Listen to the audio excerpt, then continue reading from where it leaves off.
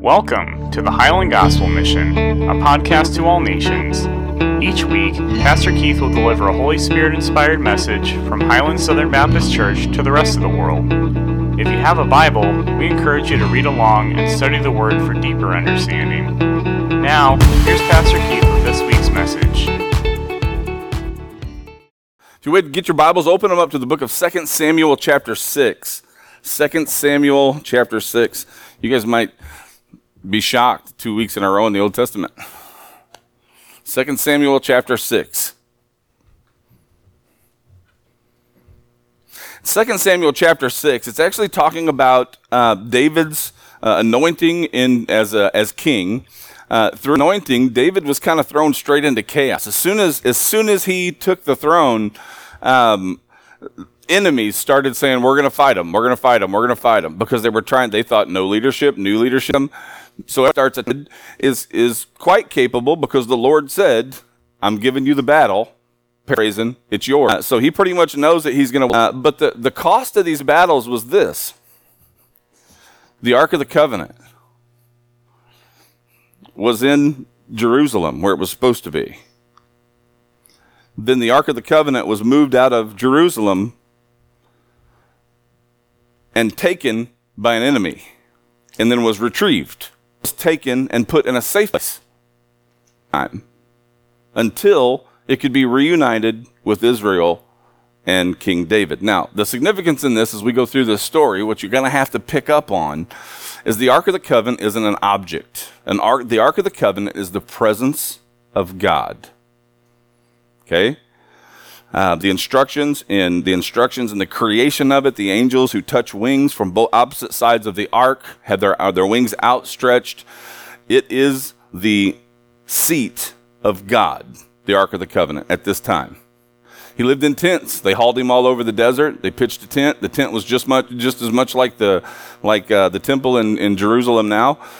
He was treated exactly the same way as when the temple was built. They wandered around the desert. It was time for them to stop somewhere for a while. They put a giant tent up, which was the portico to the temple, and then they had the inside place, which was the holy place, and then they had it separated by a partition on the other side. It was the holiest of holies. It was the exact same thing. So the Ark of the Covenant is the presence of God. All right?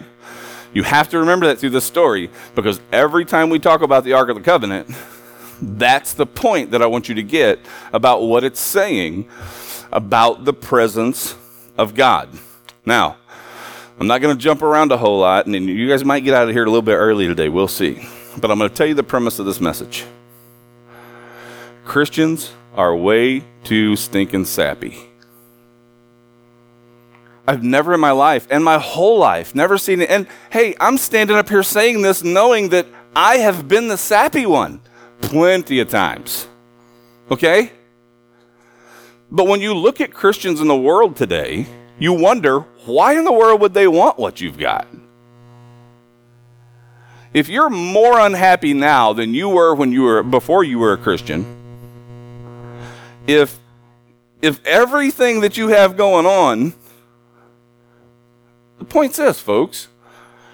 What do we have to be down about?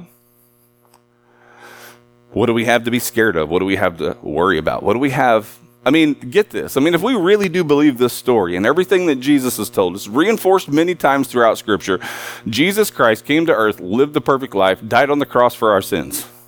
Amen? You trust in him. You say, I believe that. Hear me. Death has been taken off the table. I get it. Some people, like to live this physical life as long as we can. It's just like my dad used to say. Most people, if there was a train leaving for heaven today, they wouldn't necessarily want to buy a ticket if there's another train leaving tomorrow. Makes sense, right? We're attached to things down here. Sometimes too attached to things. But we're as attached to at least as we're supposed to be. Jesus doesn't tell us to detach from things. We're supposed to be attaching to people. We're supposed to be showing people who he is. We're supposed to be involving ourselves in people's lives. But when we see Christians become unhappy, and in their unhappiness it begins to destroy their lives, all of this is over a mirage. Because in order for us to really fear death, we have to really believe that Jesus didn't take it off the table. You get that?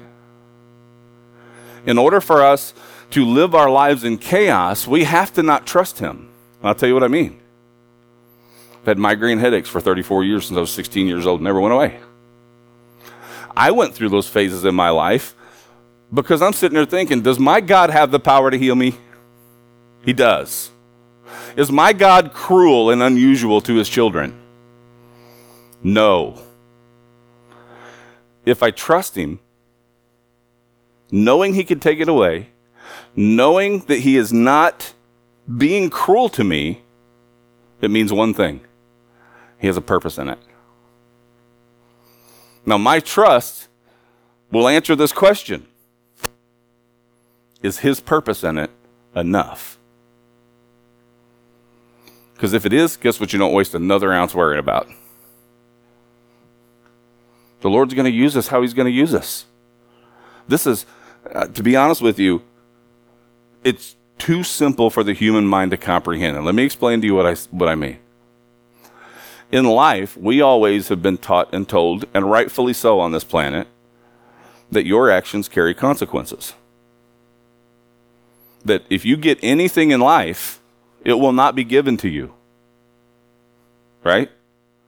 You must go out and work for what you have. Guess what has bled its way into the church?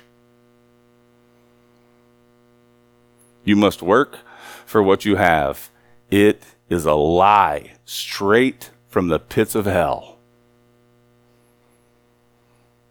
It robs us of our joy. It robs us of our peace. It robs us of the life that Jesus promised us. If Jesus said, I came not just to bring life, but to bring it more abundant, to bring it to its fullest.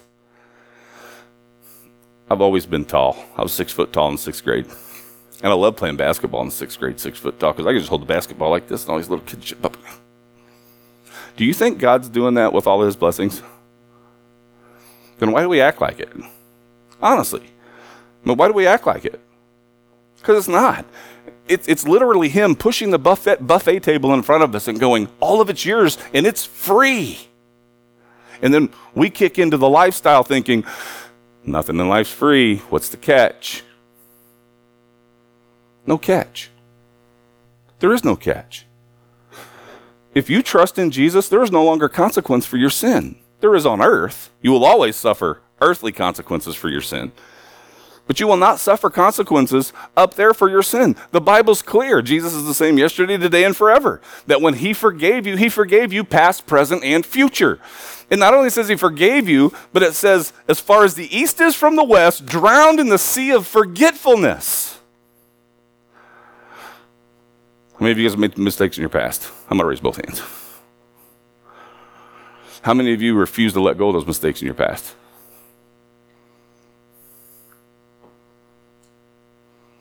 And we spend all of this time allowing that to sap us of our excitement and our happiness because we've been duped by Satan himself in trying to convince us that our actions are what are important. If that's true, what was the cross for? Now, you've heard me preach many times before. This doesn't mean that we just fly through life by the seat of our britches. It doesn't mean that we don't accept responsibilities as God has given them. It doesn't mean we just become lazy and wait for all these things to happen. The instruction in the Bible is clear. You run to him, you will find your peace and happiness. You run away from him, you run away from peace and happiness. That's just the way that it is. We think because we make mistakes, he set us in the corner. He's going to wait 15 minutes to talk to us. I used to love doing that at camp. Kids get in trouble at camp, and I'd sit them in this one building where they sweat. It's really hot, no air conditioning. And I'd just stand back about 50 yards and watch them for an hour. These kids just sweating like crazy, knowing Keith's coming. God don't do that to us. He doesn't do that to us. As a matter of fact, we make a mistake and think he's going to be mad at us, and while we run away, he chases us. Remember the parable of the 99 sheep and the one? We go crazy, he chases us. So the question is, when Jesus said, that he came to bring life, not just to bring life, but to bring it to its fullest. When Jesus said that, what did he mean? Well, the ark is coming home. It's been on this journey. It's been outside of the presence of Israel for long enough. When it was outside of the presence of Israel, you should have seen the chaos that ensued. It comes back. David gets it. Ask me how I know he gets it. Come on, somebody ask me. Southern Baptists are all fuddy-duddies. I'm serious. I told people when I came here, I am not a traditional Southern Baptist. I will not be a traditional Southern Baptist. Traditional Southern Baptists operate on church doctrine. We don't operate on church doctrine. We operate on biblical doctrine. Okay? And I grew up my entire life, and one thing that stuck in my brain, what can Southern Baptists not do? Dance. Within our own church doctrine, they're sucking the joy out of your life.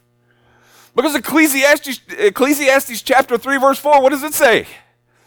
There is a time to what? Dance. The story here, read with me. Let's start at chapter 6.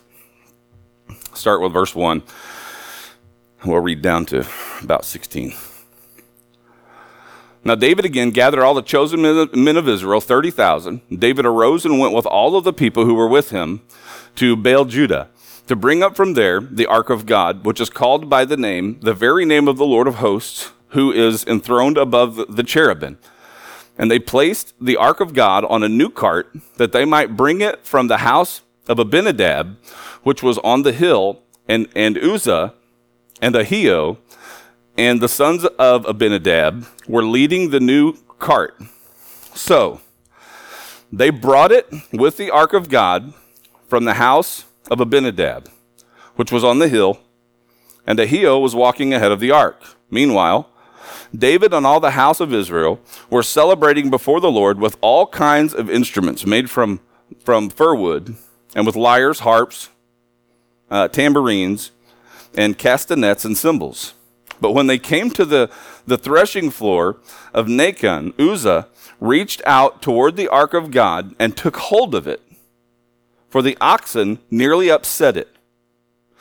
And the anger of the Lord burned against Uzzah, and God struck him down, and there, for here's a reverence, and he died there by the ark of God. You say, wait a minute, this is pretty serious consequences, right? I mean, these dudes go after the ark of the Ark of the Covenant. They put it on a brand new cart. They're walking it through, and as they're walking it through, they approach the threshing floor. When they approach the threshing floor, the brand new cart, Ark of the Covenant, slides on it. Young man reaches up and grabs it to keep it from falling. He falls over dead.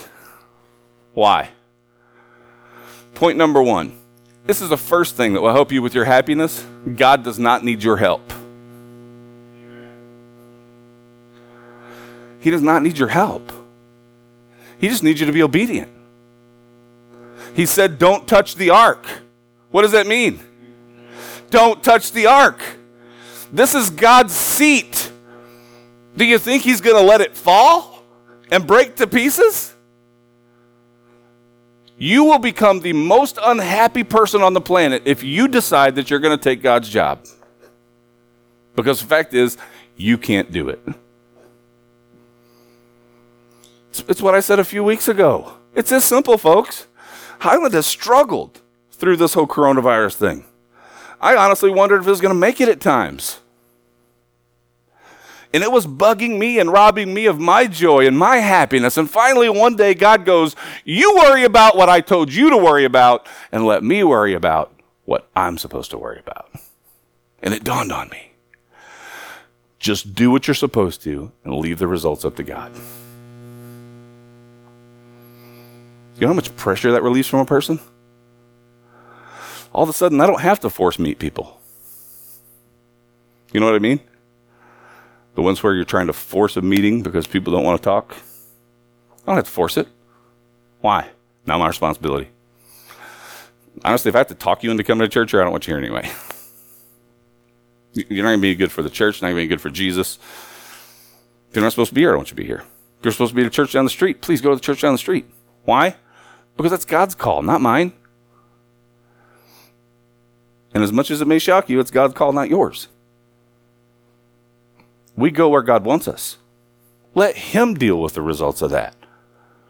If he wants us in a place for a specific purpose, we have to realize the importance of us being obedient in that. But being obedient in it, not because we're afraid he's going to whip us if we're not, but being obedient in it so that the joy that we own is something that's expressible through our service and ministry to other people. This is it, folks. Church family. That's what it is. We love each other, even when we're unlovable. Especially when we're unlovable. There isn't one of us in this place that needed any less grace than anyone else. Not one of us. And as much as I would love to hang on some mistakes of the past, Jesus is up there going, what are you griping about? And I'm trying to convince him of something that he forgot as far as the east is from the west and drowned it in the sea of forgetfulness.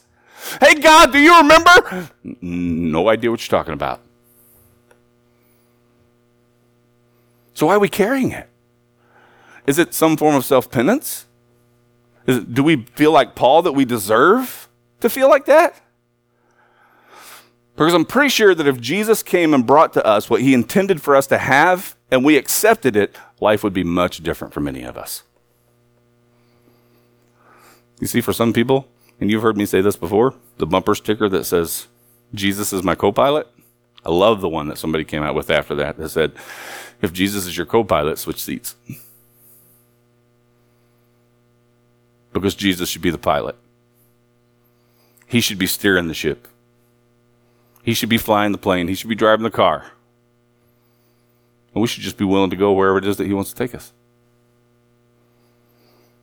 God doesn't need our help.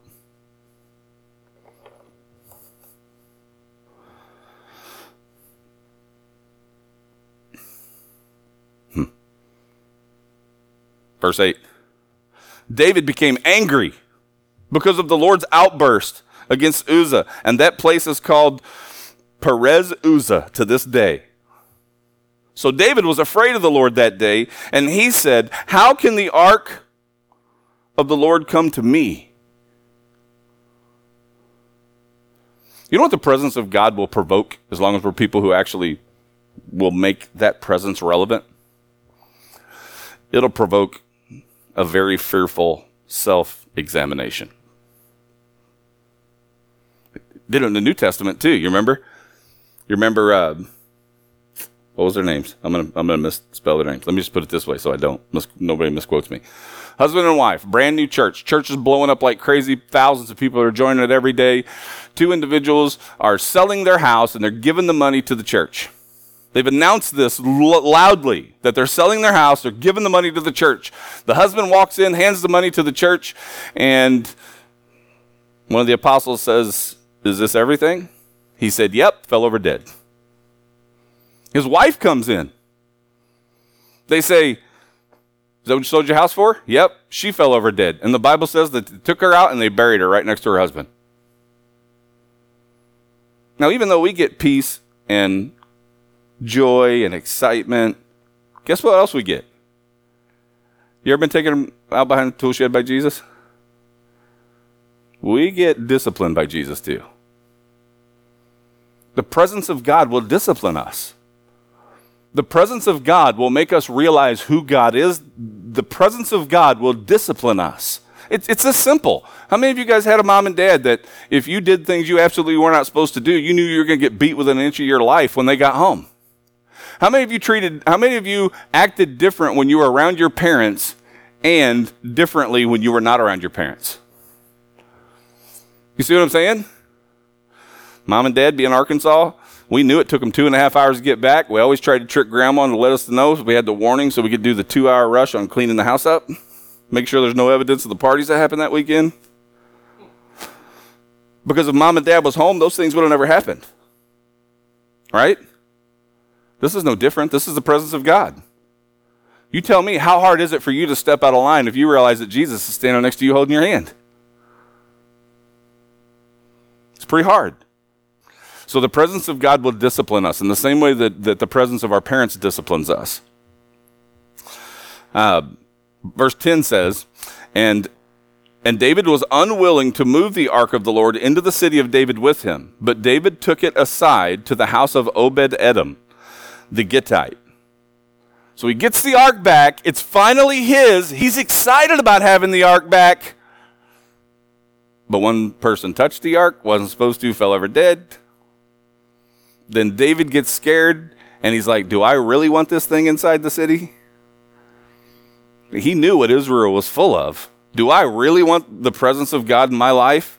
The presence of God in my life may not always be a positive influence on the people in your life. You get it?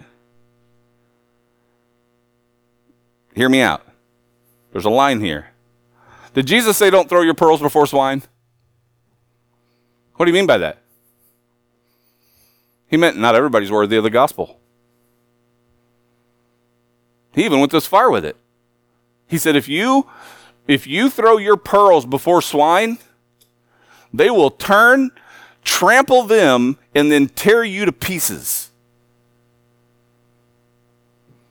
His point was, do what I want you to do when I want you to do it. You may walk past 500 people in one day, and it may be number 501 where God grabs you by the scruff of your neck and goes, that's it, go tell them about me.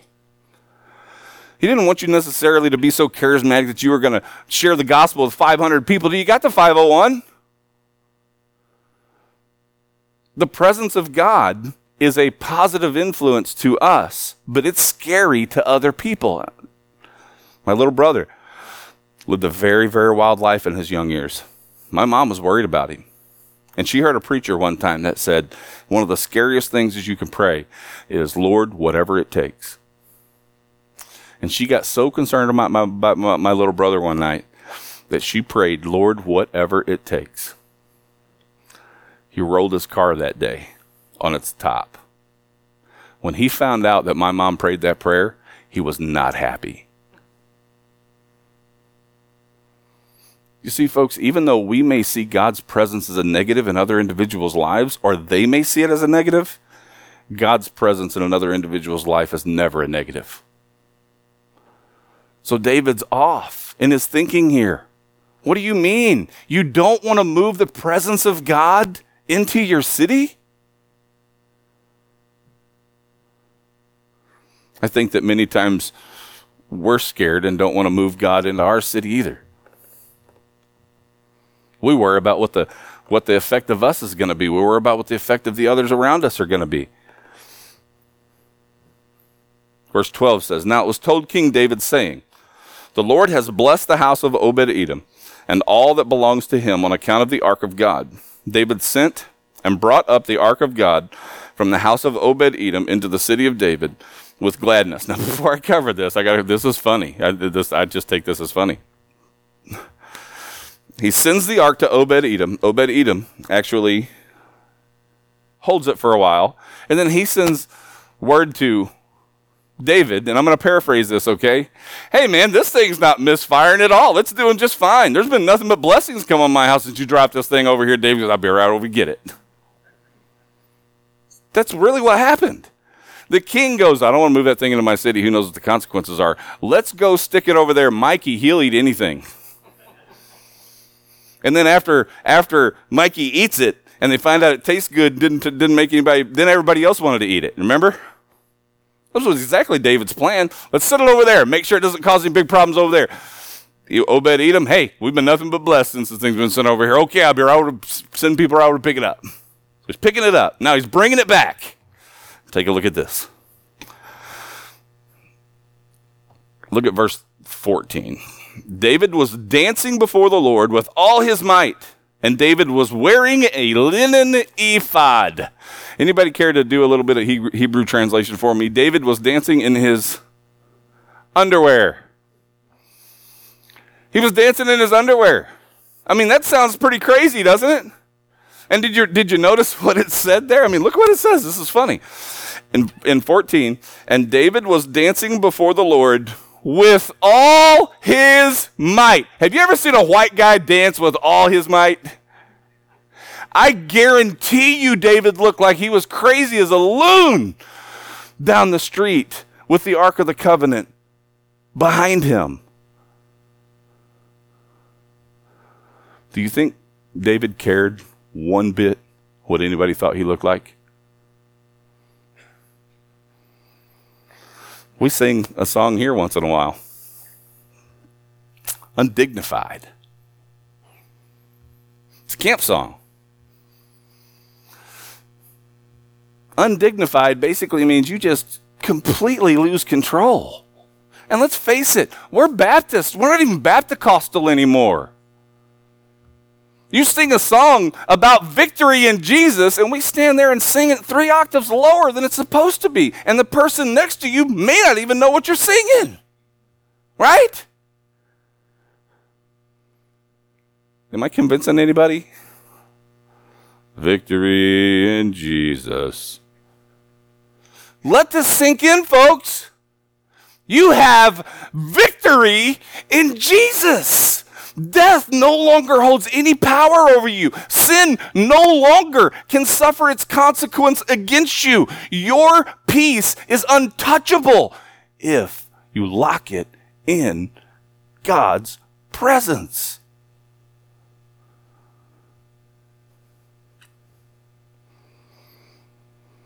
You want excitement in your marriage? Make sure Jesus is in the center of it. You want to live life at its fullest? Make sure Jesus is in the center of it. You want to do something for the Lord that is meaningful, that's absolutely fulfilling? Keep Jesus in the center of it. Because we have no idea what we do when we remove ourselves or remove Him from each other's presence. It robs us of everything. Now you may say, hey, you sure God supported that little display? I mean, King of Israel running down the street ahead of the ark in his underwear, dancing at the top of his effort. Well, he had a wife by the name of Michal. Michelle, you can call her whatever you want to. It's Michal.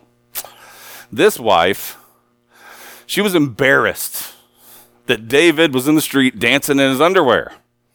How many of you guys have ever been around anybody who was embarrassed by the way that you were acting because you were just excited about Jesus? I walk through Walmart, talk to God all the time. He talks back to me too. It's pretty amazing. We have a conversation back and forth. Of course, if they put me in a padded room and ask that question, they'd probably just lock it and leave me in there the rest of the time. But we have these conversations all the time, me and Jesus. Of course, you can hear my side of it, but you can't hear his side of it when you're walking down the aisle. Imagine what I look like. I mean, we're talking about everything under the sun. You ever been walking through the store, just break out into hymn? Come on. How many of you guys are telling me that you mean you feel uneasy about doing something like that? Diana's very easily embarrassed. When we found this out, she's in Walmart. We'll walk in Walmart and just yelling, Diana! She's mortified. Of course, she won't come to us because everybody doesn't know who Diana is, and then she's really mortified. As Christians, guys, we got to get people who get this right. God can't help us if we run away from Him. He can't do it. Run to Him. Don't remove yourself from His presence. Well, how do you remove yourself from God's presence? Go to church. I don't care where. Make sure that they're teaching solid fundamental doctrine. Make sure that it's where the Lord wants you to be and go there. Not because I think that you're going to financially change the world or that people are going to be able to drain you of your finances. Not because of any other reason except for if you want God's presence in your life, you have to go where He is. That's why everything in the Bible is reactionary. Seek. Knock. Ask. It doesn't say I'll open it without you knocking. It doesn't say that. You have to initiate it. He will not force you to do it. There's no glory in that. I'm not a Calvinist. I believe there's personal responsibility and personal choices in every individual's life and that there are consequences for those choices. I don't believe that God wired people to do everything that they do. I believe that destroys His character and changes Him on a molecular level. He is a God who will respond to you with a promise. Go to church. How do you remove him from your presence? It's not that hard to do. All you got to do is just disclude him. Don't let him have part in your conversations and your decisions. Don't let him have part in the glory for you having the ability to sit around a table and share a meal. Don't give him the time of day for the air you breathe. Don't give him the time of day for the clean water that you have the ability to drink.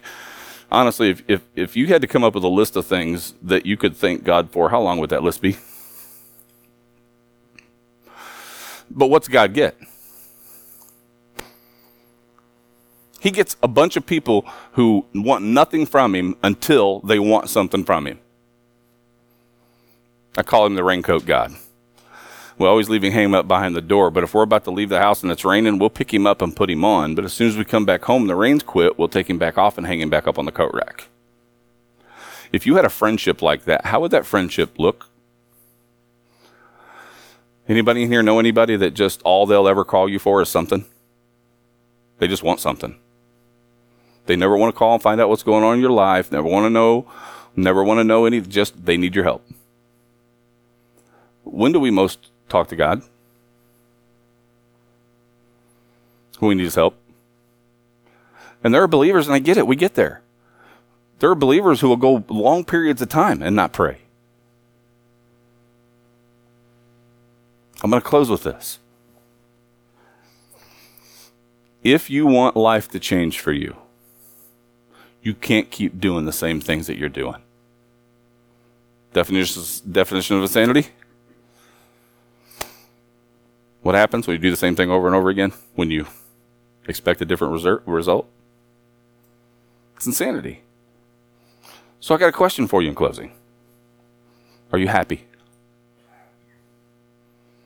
Because I want you to know, again, your circumstances have nothing to do with that happiness. Because I just stood up here and showed you biblically how those consequences, those circumstances have been removed out of the way. So if you're not living your happiest life, whose fault is it? Look, folks, the presence of God is necessary. And I know, just like the guys who touched it and fell over dead, the presence of God is scary. And the presence of God will hold us accountable. But the presence of God will also fulfill promises. He's not somebody who walks around with a stick over our head waiting for us to make a mistake. He has mercy and grace. He's ready to say, I forgive you. Now, would you get back on your feet and get back where I told you to be? Forget it. Get back where I told you to be. I tell people all the time, couples, I tell them all the time, you want your relationship touched by Jesus, you put him on top of that pyramid. A husband and wife had better love Jesus more than they love each other. A husband and wife had better love Jesus more than they love their child. Because that's the only way that your spouse and your child are going to see Jesus through you. And I'm telling you, I've lived long enough to know this. A whole lot of people get to the latter years in their life and they have regrets because of ways that they did not include Jesus in their life when they were raising their kids. The Old Testament was given to us so that we could learn from the mistakes of the Israelites. And we're given the same opportunity right now. I want to see your kids grow up and be great soldiers of Jesus Christ with an accuracy to the theology to pinpoint the way that individuals deal with other individuals. Because the way Jesus said to do it's important. This is why we do what we do. So if you're here today, you've never placed your trust in Jesus Christ, your personal Lord and Savior, I want to encourage you, if the Holy Spirit touches you, to walk down this aisle. You may be here and say, what do you mean when the Holy Spirit touches me? I can't even stand up here and explain it. I will just tell you that if it happens, you will know it. Okay? If it happens, don't let Satan talk you into staying in that pew. Step out in this aisle, walk up here. I can't save you, but I'll take whatever time is necessary to make sure that you know very well the one that can. If you're here today and you're a believer in Jesus, are you happy? And if you're not, I'm standing up here and telling you the problem. It's because Jesus has been taken out of the picture. Spend this time with him. Get things right with him. You and him. Get things right with him and get him back where he's supposed to be. And get your life back where it's supposed to be. Because that's what it takes. Thanks again for listening. If you have questions about becoming a Christian, discipleship, or if you have prayer requests, you can visit us at facebook.com/Highland Southern BC. Have a blessed week, and go and make disciples of all the nations, baptizing them in the name of the Father, and the Son, and the Holy Spirit. The Highland Gospel Mission was produced by Zach Link, with preaching by Keith Perrin. Music provided by Pixabay under Creative Commons.